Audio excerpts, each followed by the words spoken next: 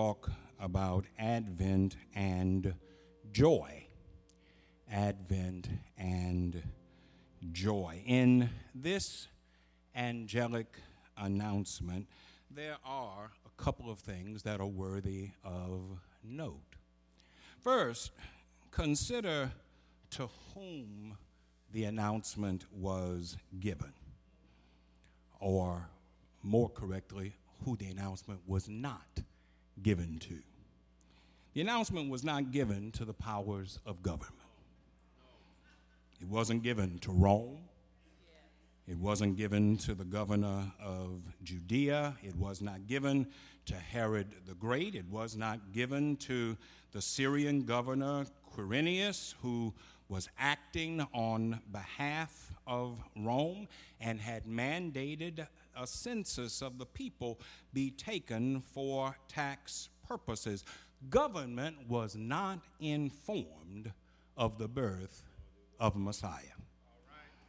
But then, neither was Jewish religious authority. No word was sent to the Sanhedrin Council. No word was given to the leaders of the major sects of Judaism. No word sent to Pharisees, no word sent to Sadducees, no word sent to Essenes, no word sent to Herodians, no word sent to Zealots. No divine messenger was dispatched to the temple nor to the chief priests. Announcement wasn't given to them. Well, who was the announcement given to? The scripture says the announcement was given to shepherds in their fields, keeping watch over their flocks by night. By the time of Jesus, being a shepherd had become a despised trade. Orthodox Jews hated shepherds, even though most of the great patriarchs of their faith had been shepherds. Abraham had been a shepherd. Moses had been a shepherd. David had been a shepherd. But Orthodox Judaism despised shepherds. For the most part, shepherds were uneducated and unskilled. They were generally viewed as being dishonest and unreliable. They weren't even allowed to offer testimony in courts of law. If the shepherd was the only witness to the crime, then it was just like the crime had not been committed. Shepherds weren't known for their hygiene. If a shepherd came walking in here right now, you wouldn't want him sitting next to you. They didn't bathe very often because sheep required round-the-clock care. They had no days off. They had no vacations. And because of this, they couldn't keep all of the rites and rituals of the law. So they were viewed as being in a perpetual state of ritual uncleanness. Socially, religiously, economically, politically, shepherds were considered to be at the bottom of the ladder. But it was to shepherds that God sends this divine announcement. And it was not by accident. God was making a statement that ought to bring comfort and encouragement to you and me today as we anticipate the celebration of the coming of Christ. In sending word to these shepherds, God was declaring that he is not limited by the artificial bounds that people have established. God was making it plain that he was going to do what he was going to do the way he was going to do it. And church, I don't know about you, but as I consider the joy of Advent, I'm glad that God is not limited by the artificial boundaries that you and I set up. See, if God were limited by our artificial boundaries, I wouldn't be included. See, I know who I am.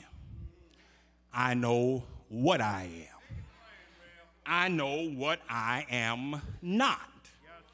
And I'm sure that in the minds of a lot of folk, I ain't no better than these shepherds. I don't have any money.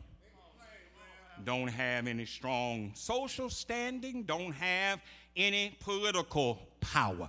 I've got some sketchy things on my resume. Makes it hard for some people to consider me to be in any way reliable. Yet, when I hear Jesus speak in the Nazareth synagogue, I know he was sent to see about me. I was spiritually and emotionally depressed, but Jesus came to proclaim good news to me. I fell short of God's glory, but Jesus came to pardon me of my sin and free me from my spiritual oppression. I was blind, but Jesus came to help me recover my sight. I'm glad that God brought this message of joy to folk like these shepherds, because it encourages me that no matter what others may think about me, I've never gone so far that God can't pull me back. Church, one of the great revelations of life, if you haven't had it yet, just wait till it happens. One of the great revelations of life is when you come to realize that everything doesn't have to go your way for God to make it all right. Folk don't have to love you for God to make it all right. Folk don't have to keep their word to you for God to make it all right.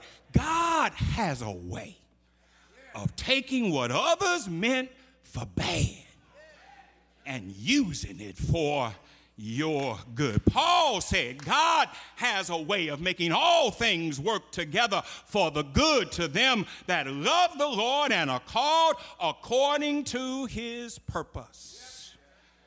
And so as I approach another Christmas, as I enjoy another Advent, I do so with joy because I know that Jesus is stronger than any condition that I may face. Consider this passage. Consider the setting of this scene. Luke says that at the same time as Mary was giving birth to Jesus in a stable in Bethlehem, there were some shepherds nearby, keeping night watch over their flocks. And it was in this darkness that this angel of the Lord comes to them. Their darkness was not merely physical, but they were in a dark place as individuals. Though they worked hard, they were unappreciated. We told you that shepherds as a class were a despised group, but their work was essential even to those who hated them. You see, temple sacrifices required 2 perfect firstborn lambs every single day. That's more than 700 lambs a year, not counting the lambs that were needed for Passover and all the other feasts and festivals. These shepherds provided a vital service, and yet they were completely unappreciated by those that needed what they had to offer. Oh, church, I wonder if you hear me. Do you know how it feels to be unappreciated by the very people that you're doing the most for? They need what you have to offer. You make their burden easier to bear, and yet they mistreat you because they have no appreciation for what you're doing for them. Their morale was low. Their disappointment was high. Their expectations had gone unfulfilled for a long time. But in the midst of this darkness, God sent a great light to announce the coming of an even greater light. An angel appeared to them, and as the angel appeared, a bright light pierced through the darkness. Shiloh, one reason why I have joy in my heart is because Jesus has pierced the darkness of my life. I don't know about you, but I can confess my way gets dark sometimes. Dark from the weaknesses of my flesh. Dark from the way that folk have treated me. Dark from expecting things to go one way and have them turn out another. But I'm glad that in the midnight of my life, Jesus has always pierced the darkness. He's always opened doors for me that others have closed against me. He's always kept his arms of protection around me. The angel appeared to these shepherds, and when the angel appeared, he said something. First thing he said was, "Fear not." And I'm glad to know that God will take my fear away. And then he said, "I've got good news for you." And I'm glad that in troubled times, I know that in Jesus Christ there is good news. That as I hurry on, I want to focus on the word that the angel said after that. He said, not only is it good news, but that it is great joy. And this is what we want to center on today. Just as the first coming of Jesus gave joy to these shepherds, there ought to be joy in our hearts today. Advent is joy, because it tells us that God is faithful. It tells us that God is true to his word. God had made this promise a long time ago. Way back in the Garden of Eden, God promised, I'm going to put enmity between the seed of the serpent and the seed of the woman, and he will crush the serpent's head and he will bruise his heel. God had talked about this Savior through Jacob when he said, the scepter shall not depart from Judah, nor the lawgiver from between his feet until Shiloh comes. God had talked about him through Isaiah when he said, to us a child is born. To us a son is given, and the government will be on his shoulder. God had made this promise a long time ago. But you know what happens after a while? It takes too long for the promise to be fulfilled. And some folk get upset with God. And some folk give up on God. But in the fullness of time, God kept his word. In the fullness of time, God sent his son into the world, born of a woman, born under the law to redeem those of us who were trapped by the law. Church, I'm glad that God is true to his word. Because sometimes all I have to stand on are his promises. Can't depend on folk. Can't depend on conditions. Can't depend even on myself. But I've learned that I can depend on him. He promised to be my provider. And I stand on that promise. He promised to be my protector, and I stand on that promise. He promised to be my way maker, and I stand on that promise. He promised to be my heart fixer, and I stand on that promise. This was joy because it reminds us that God is faithful to his word. And then it's joy because it tells me that I am forgiven. Oh, church, I can never forget, and neither should you, that it was our need for forgiveness that caused Jesus to be born in the first place. I was in need of redemption. And that's why he came into the world. I needed another chance. I needed to have another opportunity because I had wasted the opportunity that God had already given me. And Advent is joyous to me because it reminds me that because Jesus came, I am forgiven. And church, you are forgiven too. Don't think you don't need forgiveness. Don't think you too good, too high, too holy to need forgiveness. Every now and then, I can actually convince myself that I ain't that bad a fella. I look around at what somebody else has done or what somebody else is doing, and I can tell myself, well, at least I ain't as bad as they are. But you know what? Something will happen. And when that something happens, it will remind me that all of my righteousness is just filthy rags. Something will happen that will remind me that I'm just a wretch undone. Something will happen that will remind me that I ain't fit to live, neither am I worthy to die. But when those times come in my life, I just think about Jesus.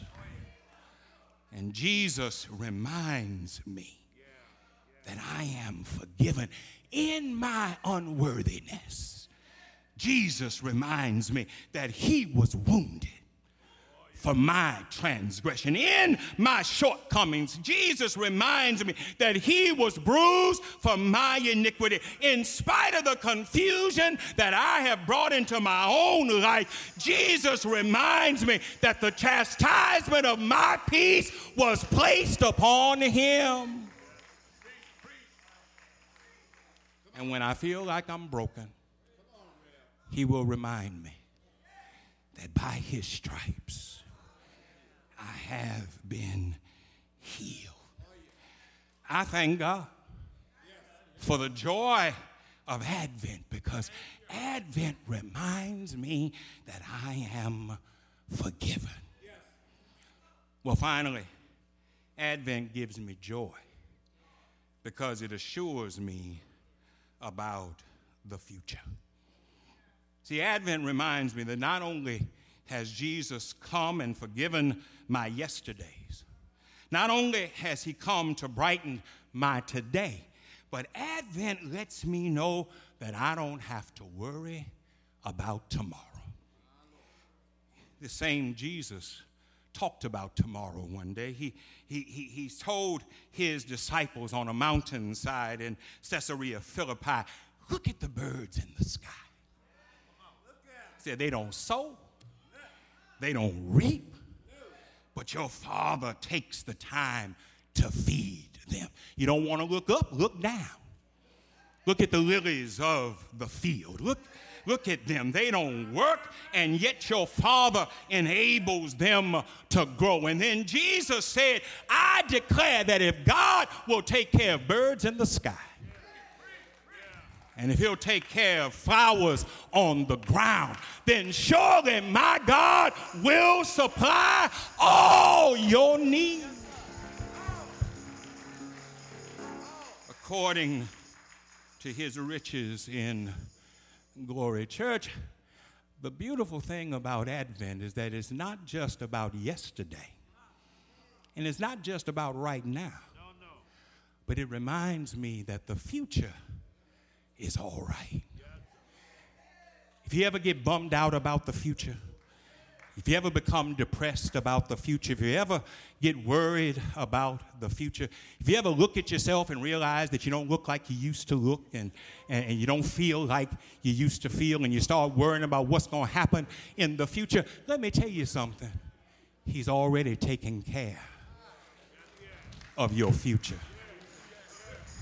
See, the joy of Advent is that it ain't left in your hands, but he took care of it a long time ago. Now I heard the choir sing, it ain't about the baby.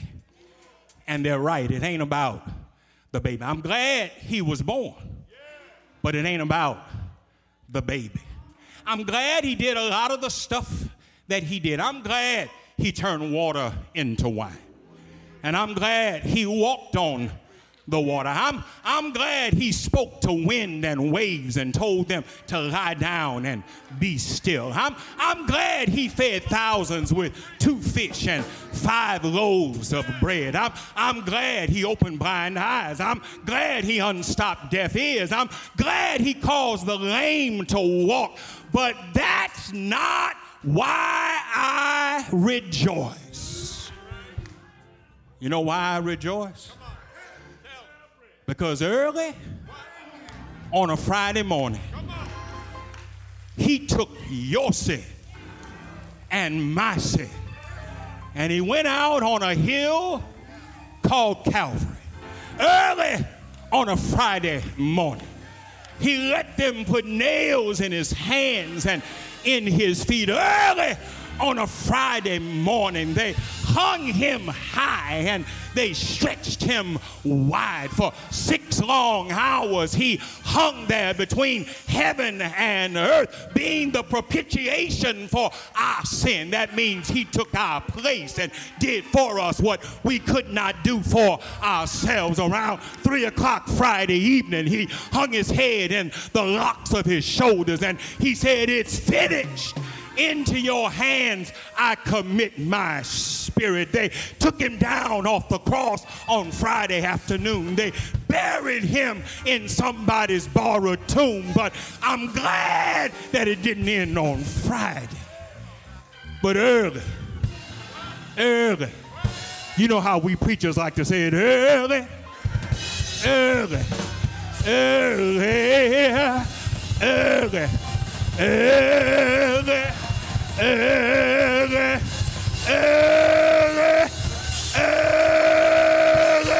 Sunday morning, he got up with all power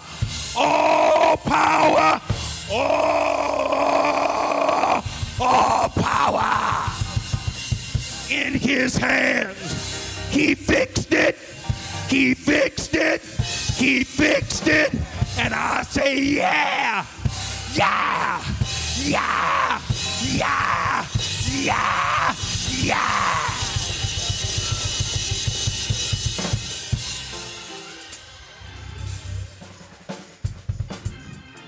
So my hope is built on nothing less than Jesus' blood and righteousness. I dare not trust the sweetest frame, but wholly lean on Jesus' name, on Christ, not the baby in the manger, on Christ, not the one who fed the multitude, on Christ, the one who got up from the grave with all power in his hands, on Christ, the solid rock I stand. All other ground